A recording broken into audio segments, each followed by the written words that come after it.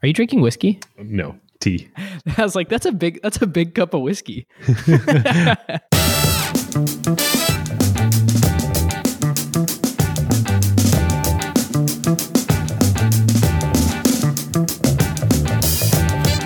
Welcome back to episode 48 of Acquired, the podcast about technology acquisitions and IPOs. I'm Ben Gilbert. I'm David Rosenthal. And we are your hosts. Today, we are covering what would be the biggest tech acquisition of all time, Broadcom acquiring Qualcomm. And as we record, the current status of the deal was it was rejected today for a price of $103 billion, not including or I guess accounting for the debt that is part of the deal. And it'll be really fascinating to see how this unfolds in front of us, David. Yeah, the battle of the comms. Yeah, 1M versus 2. Who will win? Reminds me of 3Com. Yes. It's incredibly creative names in this industry. Yeah.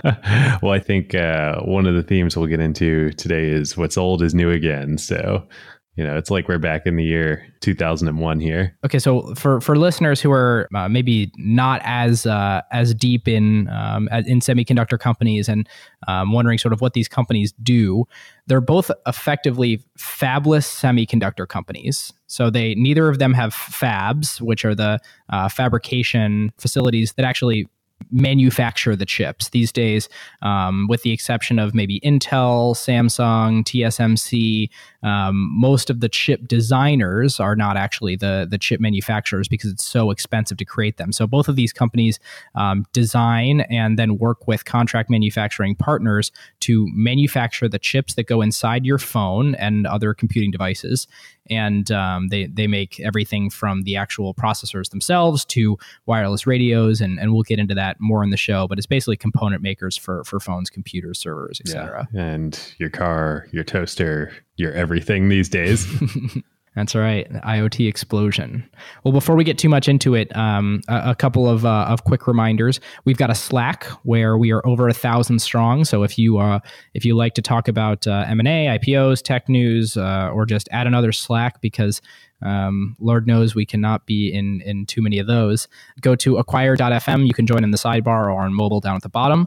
The other thing is we love reviews. So if you like the show and you think other people would like it too, pause the show right now. You can always come back to it and go leave a quick review on Apple Podcasts. And you can do that through the iTunes store. Our sponsor for this episode is Perkins Coie, the counsel to great companies. We have with us today Nick Ferrer, a partner in the firm's corporate practice focusing on M&A. Nick, what's the number one reason that deals fall apart before they get over the finish line? In my experience, and I think especially in this market, the number one reason is just valuation. Whether it's a competitive process for a hot target or a strategic buyer trying to get a competitor to the negotiating table, prospective acquirers can be persuaded into including some fairly high numbers at sort of the term sheet or letter of intent stage. But unfortunately, over the ensuing weeks and as a result of their diligence, a buyer will sometimes then come to the conclusion that, the initial financial model just doesn't hold up. Maybe that's a result of certain risks they've identified that cause them to discount the cash flow projections like customer churn or concentration, or maybe it's because they feel like the tech needs more investment than anticipated. But one way or another, the multiple drops. If a company needs to sell, they might just accept the lower price and move forward. But if the company doesn't need to sell, and if the board has a clear view of what an acceptable price is, then any retrade on price will probably kill the deal. Super interesting. Thanks. If you'd like to reach out to Perkins Coie or to Nick directly, you can click the link in the show notes or in the Slack. All right. And with that, David, are you ready to take us in? Yeah. But before we get into history and facts today, I think there's some stage setting that'll probably come back in tech themes, but I want to do up front. We were joking a minute ago about what's old being new again in Silicon Valley right now. And the old that is new is the silicon in Silicon Valley. There's obviously this deal, which is potentially going through largest technology acquisition of all time, Broadcom buying Qualcomm, but that's far from the only thing happening in the semiconductor world right now. And hilariously, Silicon Valley. I mean, the genesis and innovation of semiconductors is in Silicon Valley. The area south of San Francisco, around San Jose. But Singapore-based Broadcom and San Diego-based Qualcomm are neither in Silicon Valley. Indeed. There's just a lot going on in true Silicon Valley and in the rest of the world, Silicon Valley in spirit. So I thought maybe we'd review just a couple things. And this might be, depending on how you guys like this, maybe this will become another theme that we dig into here at Acquired, which is what's going on in the semiconductor world, to go with our sort of mini series that we have on travel and sports and other things. But it all started really a couple of years ago, as with many things, with the sort of boom in machine learning. If we could look at a company called NVIDIA, which is another chip maker, and for a long time they've made just graphics cards for PCs and video game consoles and workstations. And so if you were a gamer, you definitely knew what NVIDIA was, and maybe you owned some of their stock. But then with GPUs over the last couple of years becoming so prevalent in machine learning, NVIDIA has basically been on this crazy tear. So if you go back to 2015, they were trading at $20 a share. You and I did the same math to prepare for this episode. I have January of 2016 at $26 a share. Yeah. This is, we don't compare notes before we start here. We're keeping the conversation real. So 2 years ago, NVIDIA is at $20 a share. Today, it's at $212 a share. So that's over a 10x in 2 years. I mean, this is like VCs would kill to have that kind of markup. And this is in the public markets. It turns out, graphics cards are good for more than just graphics. Who knew? Linear algebra, matrix transforms, really good for games and for rendering. And it just so happens for the core technology that's a piece of every new technology now, machine learning. Yep. So you've got NVIDIA, which is on fire in a good way. You've got a company called Nirvana, which was another GPU and machine learning kind of dedicated chip manufacturer, chip designer, that was a startup that was acquired by Intel for $350 million. And that was kind of, in many ways, I think, the start of a renaissance in terms of actual startups getting started in the semiconductor world, which hadn't happened in a long time. So just this week, Sequoia led a $50 million round in a company called Graphcore out of the UK, which also makes specialized chips for machine learning and deep learning applications. And what's crazy, this company's been around for only about a year. Sequoia just invested $50 million. They had already raised $60 million.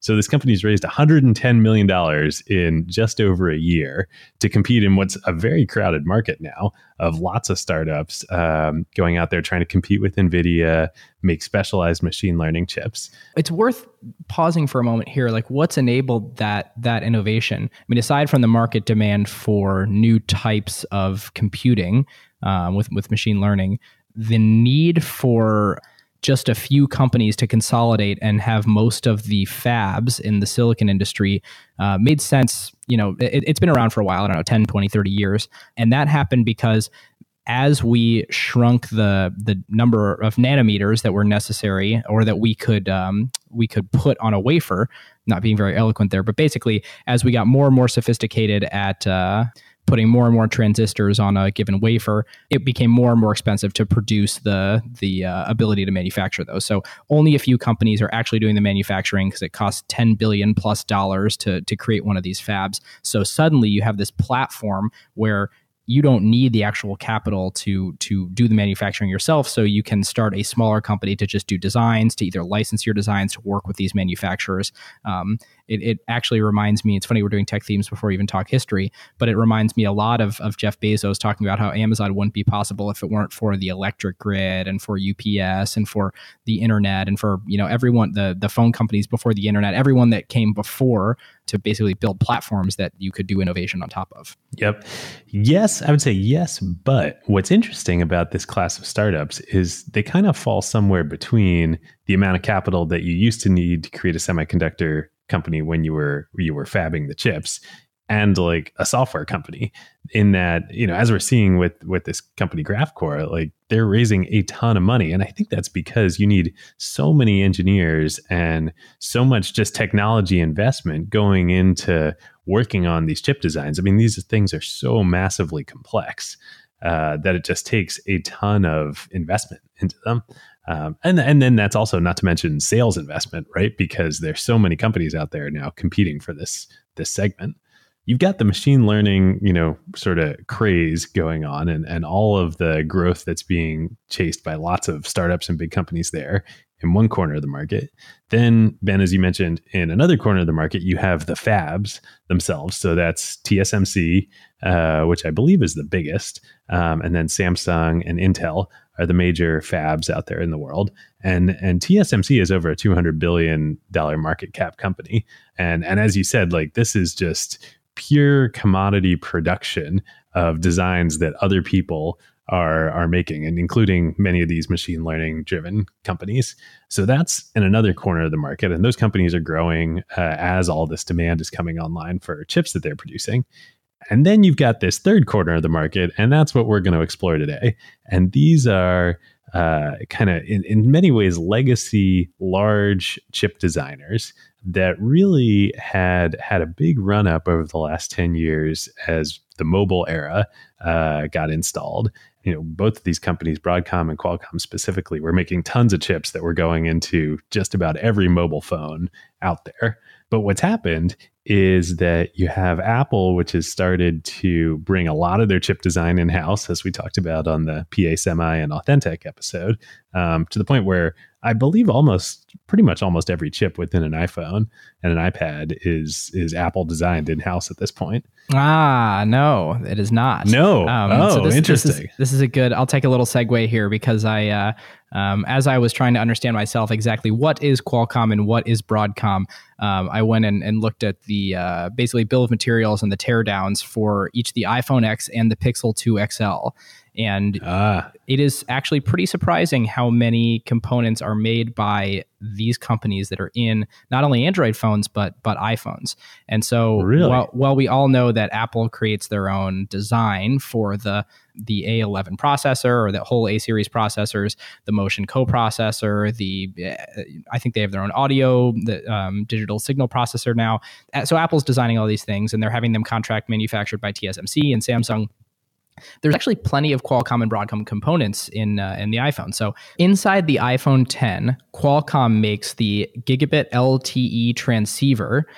They also make the LTE modem, which is actually part of the Snapdragon series. And Apple dual sources this between Intel and Qualcomm. So they sort of switch off which some batches of phones get an Intel, some get the Qualcomm. The iPhone 10 has Broadcom chips for wireless charging, for the power amplifier module, and for the touchscreen controller. So all those things are Broadcom. And in the Pixel 2 XL, which is actually manufactured by LG, and the HTC one is just the Pixel 2. Qualcomm makes a variety of components. They make the Snapdragon processor, which is the sort of counterpart to Apple's A11 Bionic chip.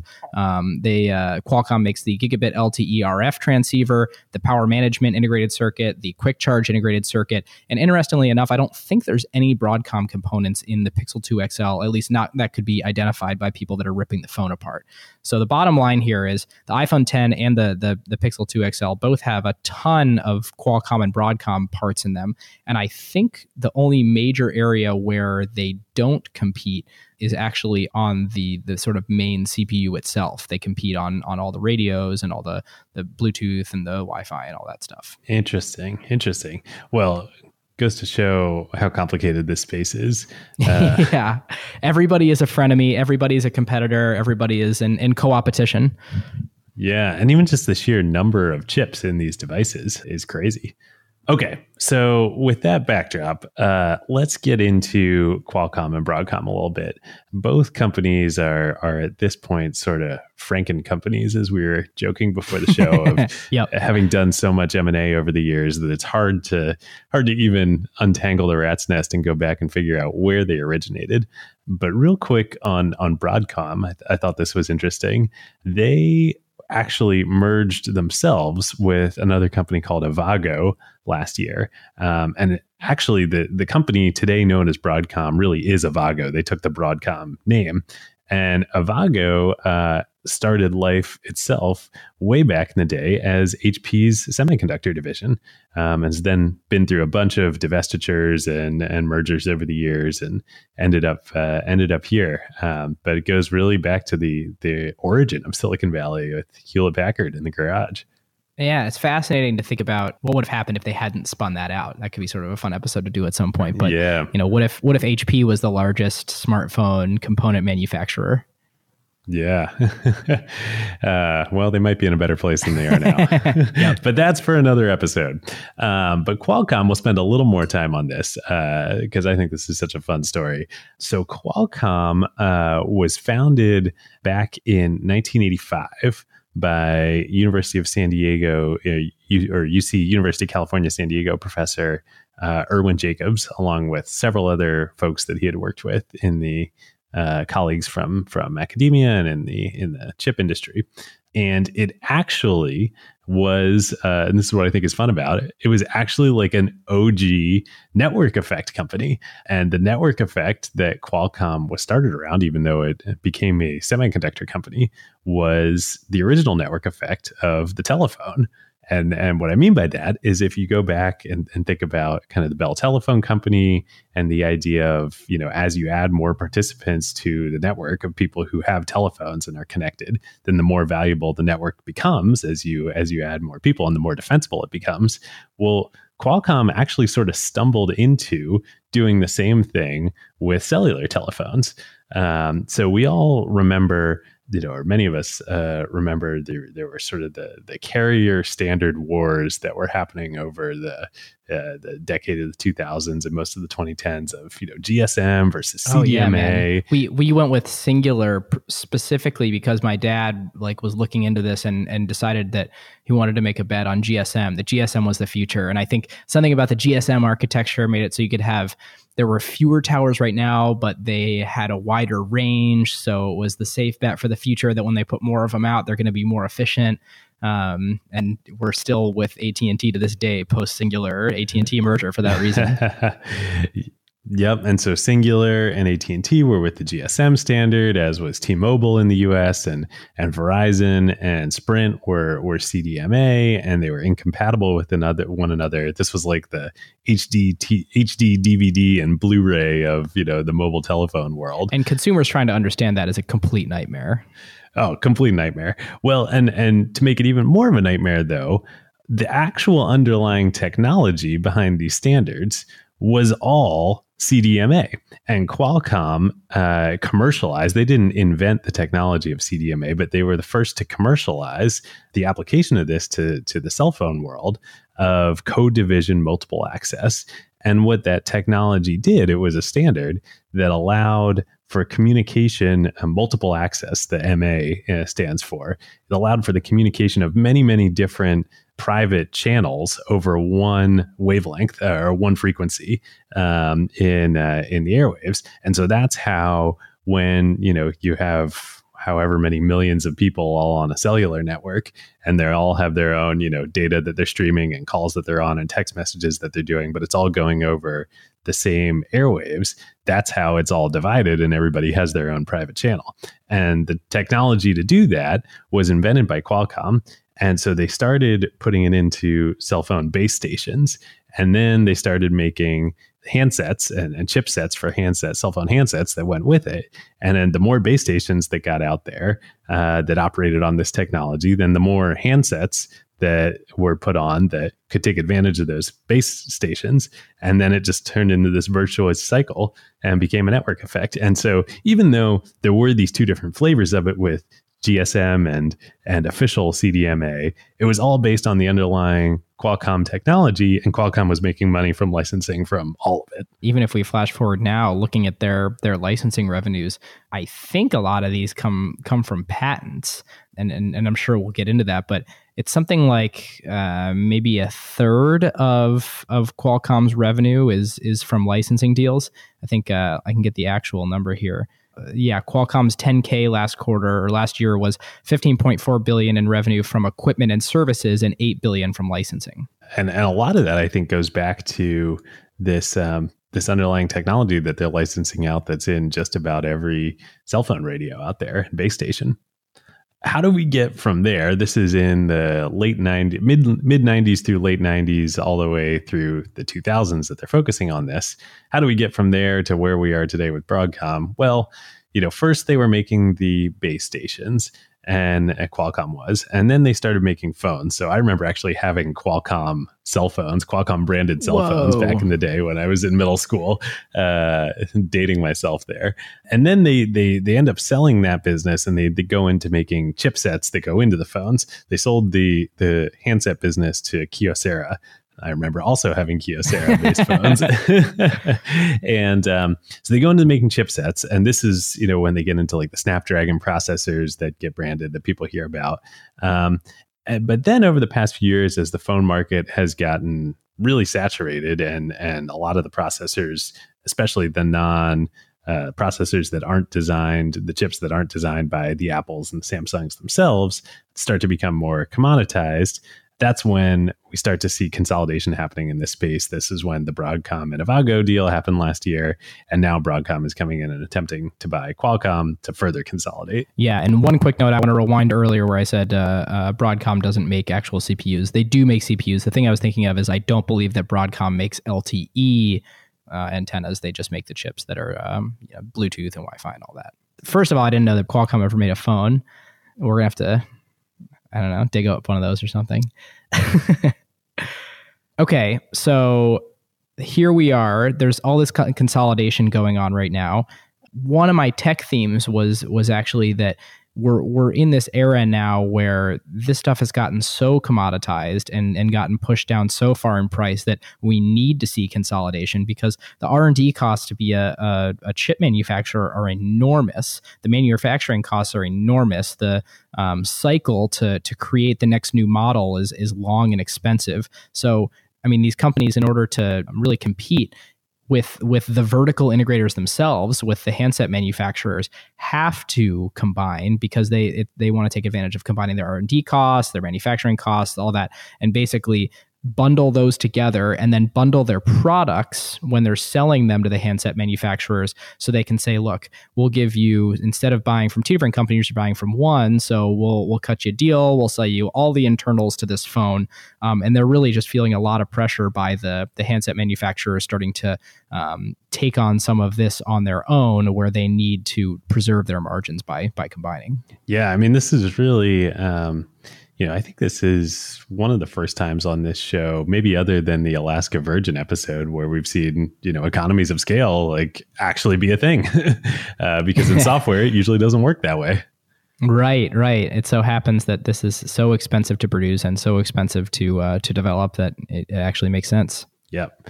Obviously, we've glossed over a lot there in the history and facts, but in an effort to keep this episode under 3 hours, There's a couple things on history and facts that I want to pull out before we go into acquisition category. So one of them is that this deal, so we said it was rejected, $103 billion deal, not including the assumed debt. I think it's $130 billion purchase price, including the debt. It's a $70 per share in cash and stock. I'll make a prediction that this deal will go through at some point, somewhere slightly higher than this. So let's say it's at $80 per share in cash and stock. Let's evaluate the rest of this episode on that basis, that it actually does go through, that it gets through regulatory approval, which is another thing we should talk about, and that it's around that price. It's interesting to know all the other things going on with these companies right now that are shaping the environment of why their share prices are where they are, why there are external pressures. There's lawsuits going on. The FTC is currently suing Qualcomm. Apple is currently embroiled in a lawsuit with Qualcomm. Their share price is depressed right now because of these external factors going on. So if I'm Broadcom, what I'm seeing here is, boy, there's an opportunity to get a great company for pretty cheap, because they're going through this sort of rocky time. They'll pull out of it. Their stock price will rebound. But hey, I mean, they were trading at $70 a share a year ago. Now they're trading below that. We can pretend it's a little bit of a premium now and try and buy them at that again when their intrinsic value is actually probably higher. So we're definitely seeing Broadcom being opportunistic from a time frame perspective right now. And then the other thing on top of that is that Silver Lake Partners, a private equity firm, and actually the private equity firm that owns Skype and sold that to Microsoft, which we covered on the Skype episode of the show. Along with Andreessen Horowitz as a small piece. That's right. They committed $5 billion in convertible debt to finance this acquisition for Broadcom. And the Broadcom offer is cash and stock, where it's $10 of stock and $60 of cash per share for this. So it's interesting to sort of look at the structure of the deal a little bit and sort of the environmental factors around it. And I think it's probably the right move for Qualcomm to reject it for this price, because they're seeing the same thing, that Broadcom is just being opportunistic and not really being willing, at least at the first go around here, to pay for what the company is really worth. That brings up another point that is a key difference in the semiconductor corner of the tech world versus much of the software world, which is that these companies all have significant debt on them. So they're levered. And you're seeing a lot of structure, as you pointed out. I mean, Silver Lake's involved here, using convertible debt to help finance the acquisition. This is not typically how things get done in the software world, where Facebook buys you for stock. Yep. And just to add even more hair to the deal on both sides, Broadcom is currently acquiring Brocade, I think that's how you say it, for $5 billion. I have another comment on that in a minute. Qualcomm is in the midst of acquiring NXP Semiconductors for $47 billion. The offer from Broadcom to buy Qualcomm was not contingent upon either of these things closing, which is interesting in its own right. If it does close, if Broadcom does buy Qualcomm, what does that mean? Like, does the NXP deal go away? Do they try and continue doing that even as a combined entity? Will that go through regulatory approval? Who knows? And then on top of all this, here's the super interesting thing. So Broadcom proposed merging with Brocade, and they're going through this acquisition. It was delayed for review because of the Committee on Foreign Investment in the United States. And to circumvent this, Broadcom, or I actually don't believe it's explicitly been said that that's what this is for, but Broadcom announced that it will relocate its legal address from Singapore to Delaware. So it would be a US-based company, which would avoid that review. And you can imagine how this was sort of highly, highly intertwined with all of the United States' recent politics and buddying up to the Trump administration from the Broadcom side. Let's just add the most complex structure possible on top of this deal to add a bunch of external complicating factors. Yeah, I mean, I think one thing we can say about this whole industry, as Ben and I started to dive into it today, is that it is massively complex, and there is so much drama going on for, what most of tech is just thought of as like a relatively sleepy, stable corner of the industry. Right. There is massive change happening. Absolutely right. Let's go into acquisition category. So David, where are you on that? Yeah, so I'm going to go with, and as a reminder to the audience, we have people, technology, product, business line, asset, and other. I'm going to go with other here and just say this is consolidation. I mean, literally, these companies make the same commodity chipsets. And they're not buying new product lines. They're not buying differentiated technologies. There's no, as you pointed out, they're not fabs themselves. So they're not buying fab capacity. They're literally just buying consolidation within the existing sales channels that they're going through. Yeah, it's buying themselves more supplier power against their combined customers and trying to reduce cost to preserve margin. And as you said that, I'm nodding my head like, yes, you're exactly right. And I'm realizing somehow I don't think we've done a pure consolidation play on the show before. 48 episodes in, and here we are coming up with a new acquisition category for ourselves that is like one of the textbook reasons why companies are merged or acquired. It's funny. I remember doing it on something. Did we do it on Virgin in Alaska? I think Zillow.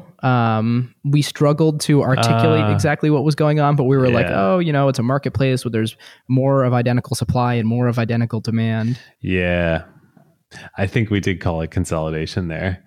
To my mind, like, it's pretty clear this is what's happening here, especially when you bring in, as we were talking about a minute ago, the whole economy is a scale factor here. Yep. Listeners, this is probably a good time to say, neither David nor I have spent a ton of time doing the financial analysis on this company because a few hours ago we decided to call an audible, and we were going to do what we thought was going to be an exciting episode with Starwood and Marriott.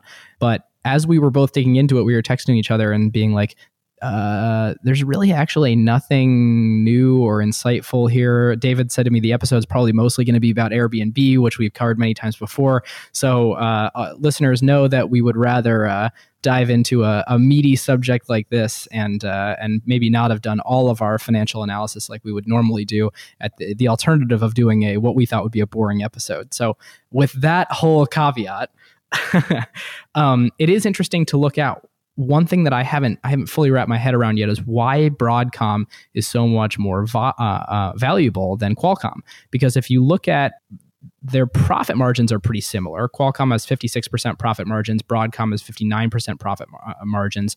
If you look at their revenues last year, Broadcom did about, in 2016, $13.2 billion of total revenue, and Qualcomm did $23 billion of revenue. So I'm trying to suss out here exactly why Broadcom is the much more valuable company. It's got to be just something else that I haven't really considered yet: growth rate or balance sheet or something like that. But you have two companies where it's just not totally clear to me that one of them is the super behemoth that is buying up the smaller one. It really does kind of feel like a combination of very, very similar competitors. Yeah, totally. I'm wondering if maybe it was, maybe balance sheet and maybe debt loads on these companies are different. But yeah, it does feel very much like a merger of equals here. Yeah, so here it is on Yahoo Finance. Probably because of the combination of Avago and Broadcom, their revenues in 2015 were at 6.8 billion and then spiked to 13.2 in 2016. So revenues grew tremendously. If you look over at Qualcomm, not only is it not a hyper growth company, the last 3 years from 2015 to 2016 to 2017 went from 25.2 billion to 23.5 billion to 22.2 billion. Revenues are actually declining for Qualcomm. Actually declining, yeah. Well, that's a recipe for not getting a high multiple on your stack. Yep. To me, we don't have a super behemoth acquiring a much smaller player. We sort of have two competitors that are in a quite similar position. Yeah.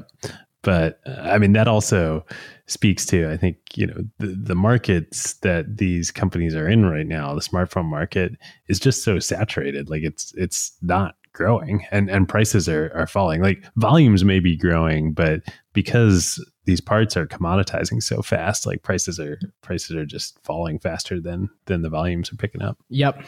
And there's a great article by Stacy Higginbotham on Stacy on IoT, her blog or her publication, talking about how when phone makers are vertically integrating, it means there's less room for the sort of horizontal providers of the components, because even though the markets are growing, there's now been a precedent set by Apple where when you become hugely successful, you can graduate away from the chip makers into doing it in-house. I frequently think about this at Pioneer Square Labs when we're starting businesses that look a lot like tools businesses. Like, oh, well, if you enable your customers to be too successful, will they start doing this in-house?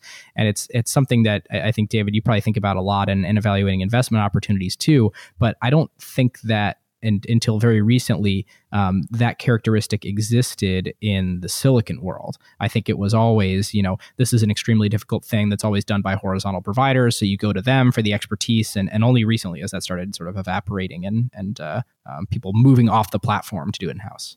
Well, it's interesting as I was thinking about this deal too, that dynamic really only exists in the pure technology world, right? And what I mean by that is like the smartphone world, like, and other devices that are clearly positioned, built and sold by technology companies as technology devices.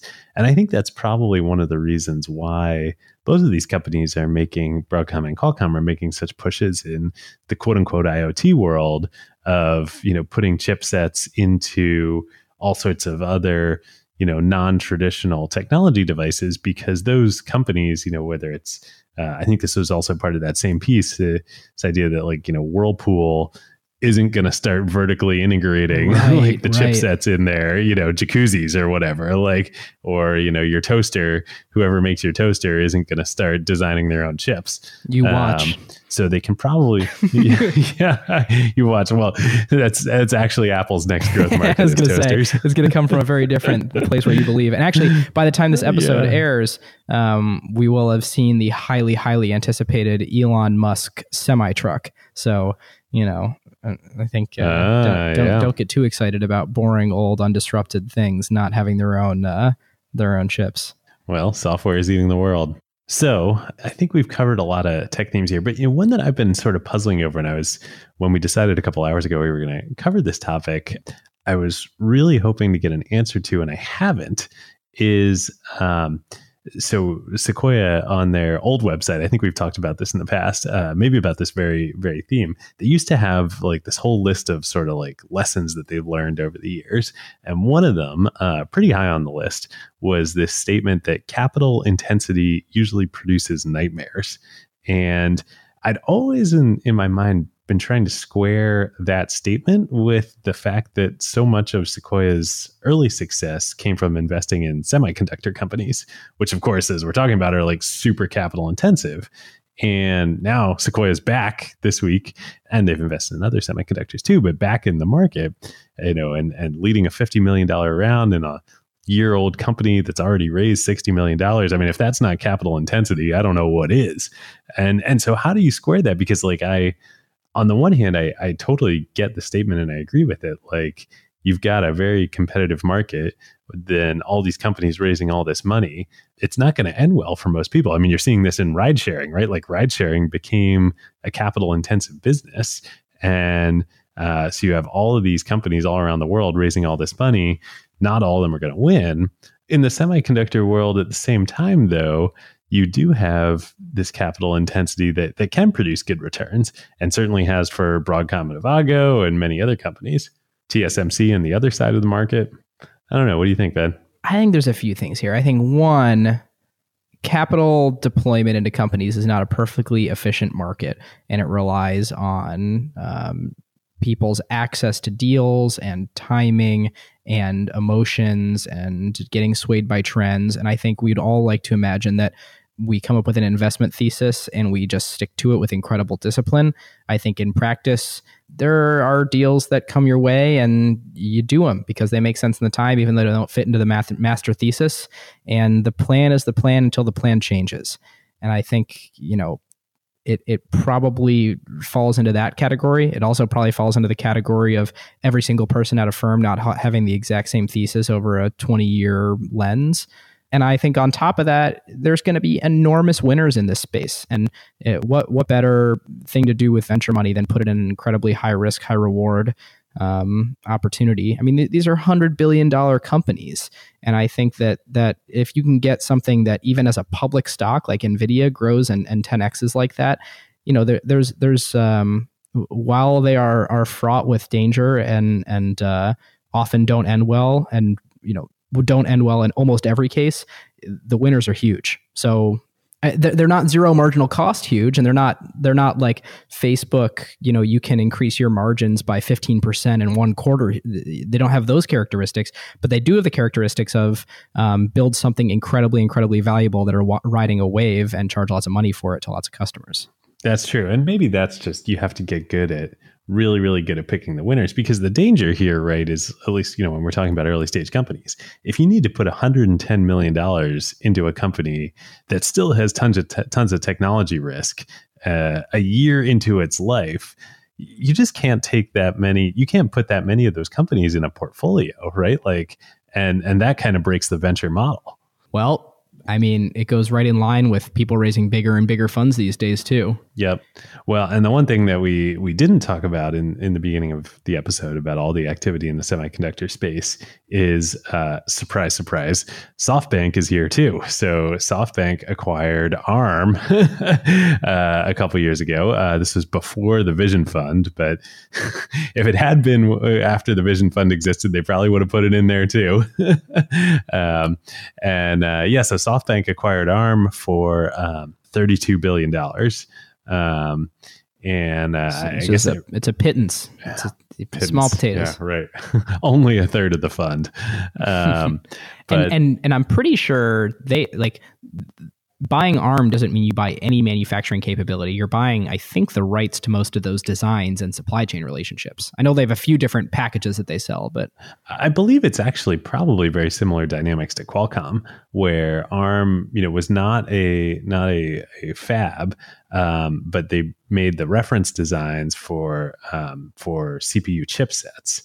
And that actually is also a network effect game, just like CDMA and Qualcomm, where as more chipsets are built using that instruction set, the ARM instruction set, and more operating systems and apps run on them, then that's going to lead to more, phones and devices with that chipset getting built. That's going to lead to more software getting written for those chipsets. And then that's going to, create the network effect.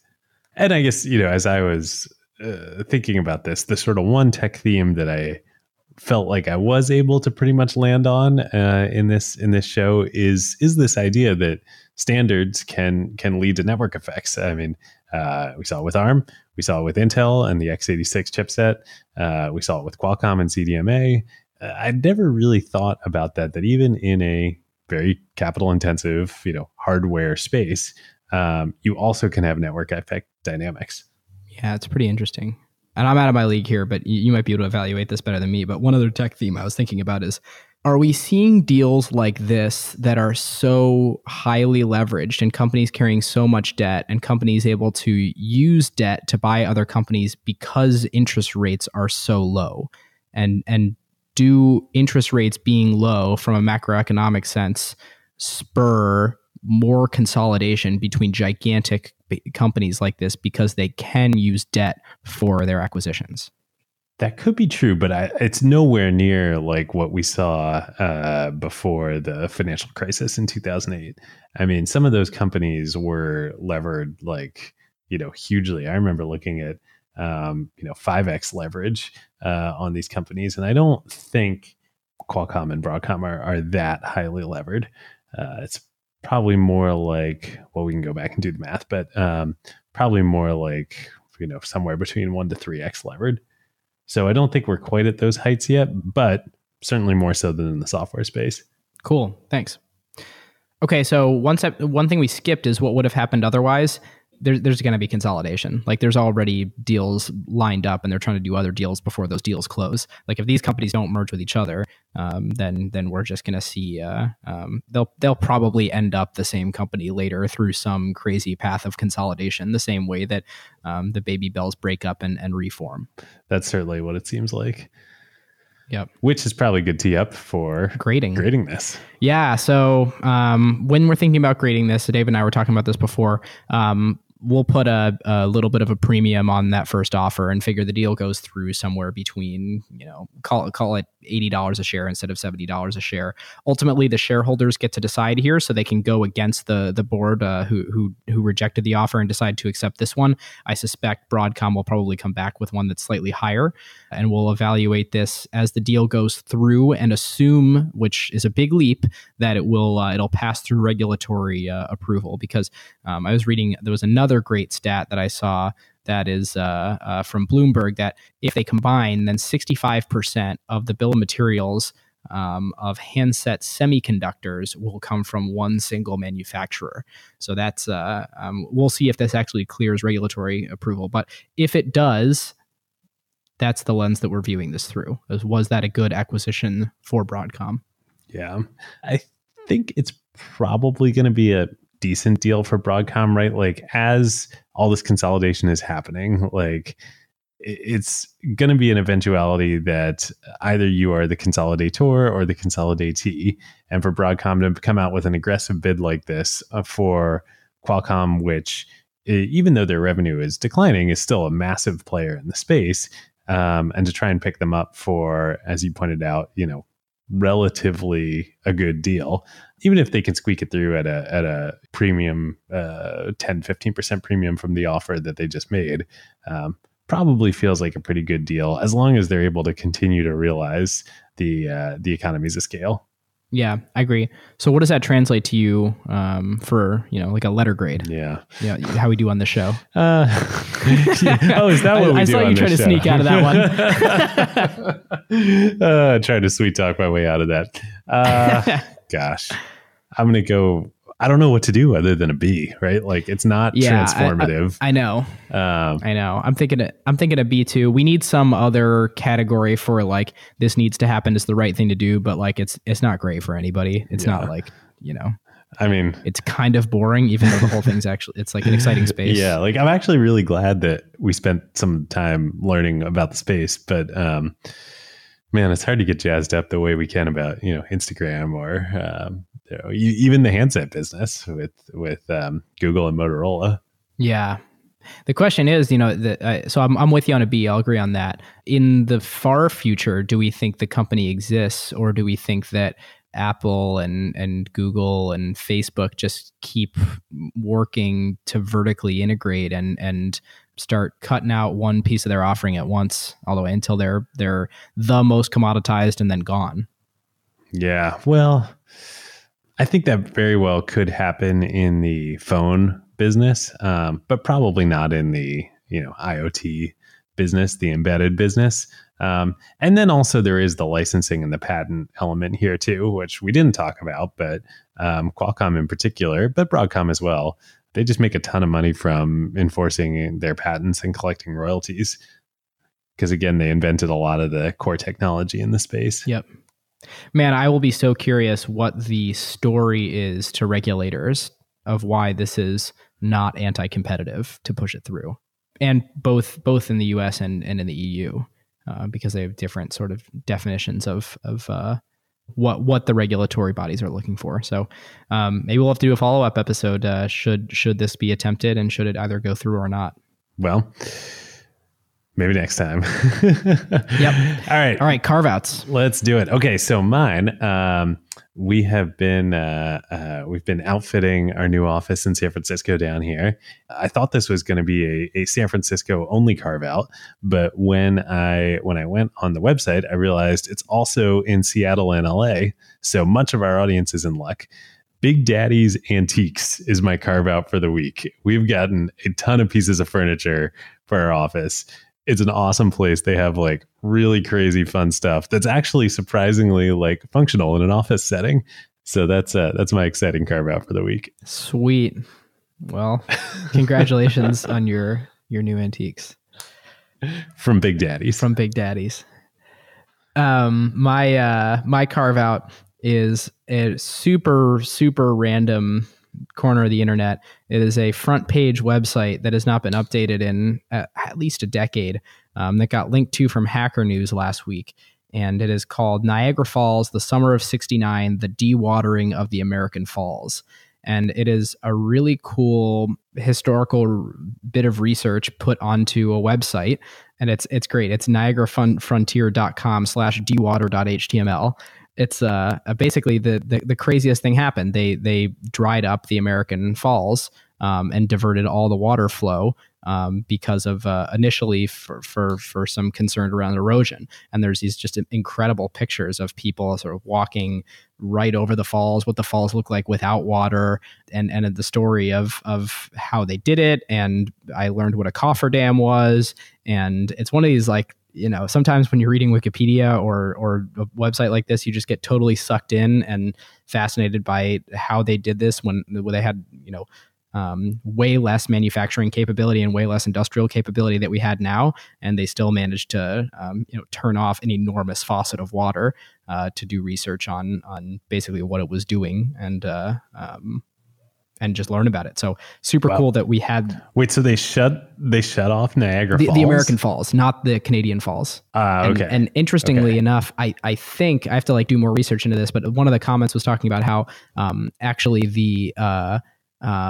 they have a lot more flow diverted to the Canadian Falls during the day because it is exciting to look at from a tourism perspective. And then at night, they divert a lot of that to the hydroelectric power plant, which makes the falls look less spectacular, but that's why we're generating power. And actually, we would benefit from having more water flowing through the hydroelectric power plant, but it would ruin the spectacle on the Canadian side of the falls. So... Wow. Random things that I never thought I would learn that is super cool to just dive into, and looking at the pictures are just kind of wild. That's really cool. And it's all from like 10 years ago, the website. Oh yeah, maybe more. I mean, I looked at the source, and it is actually a front page website. So maybe 15, maybe 20. I don't know. That's awesome. Yeah. Yeah, you have to imagine. So I don't think there's any analytics on. First of all, it's amazing the box that it's on is still up and running. Like, what is it? Is it co-load in some? Yeah, where is that box? Server farm somewhere. I don't know. And you have to imagine there's no like JavaScript based analytics on it. So the only way that someone would ever know that there was an enormous amount of traffic that went to it from Hacker News that day was if they were actually probably monitoring the network activity in that data center going to the box. Dude, that would be such a fun like geocaching type thing of like find old websites and then go find where they are physically hosted in the real world. Oh, that would be awesome. That reminds me a lot of like Mystery Show. Do you ever listen to Mystery Show? It's another podcast by Gimlet, or it was. I think they canceled it, but they solve these crazy mysteries where you're not the rule on that show is you're not allowed to use the internet at all to look it up, and you have to sort of. The host is amazing at figuring out the mysteries, but this would be super cool to like try and use digital clues to figure out where it was physically hosted and find it and see if like perhaps it was not a armed guard secured data center, so you could actually go find the box. And well, we got our next project after acquired, David. Coming soon to a podcast client near you. That's right. Speaking of a podcast client, we hope you enjoy the show. This is yet another opportunity to review Acquired. And tell your friends about it. Share on social media should you feel the need. And thanks so much for being a listener. We'll see you next time.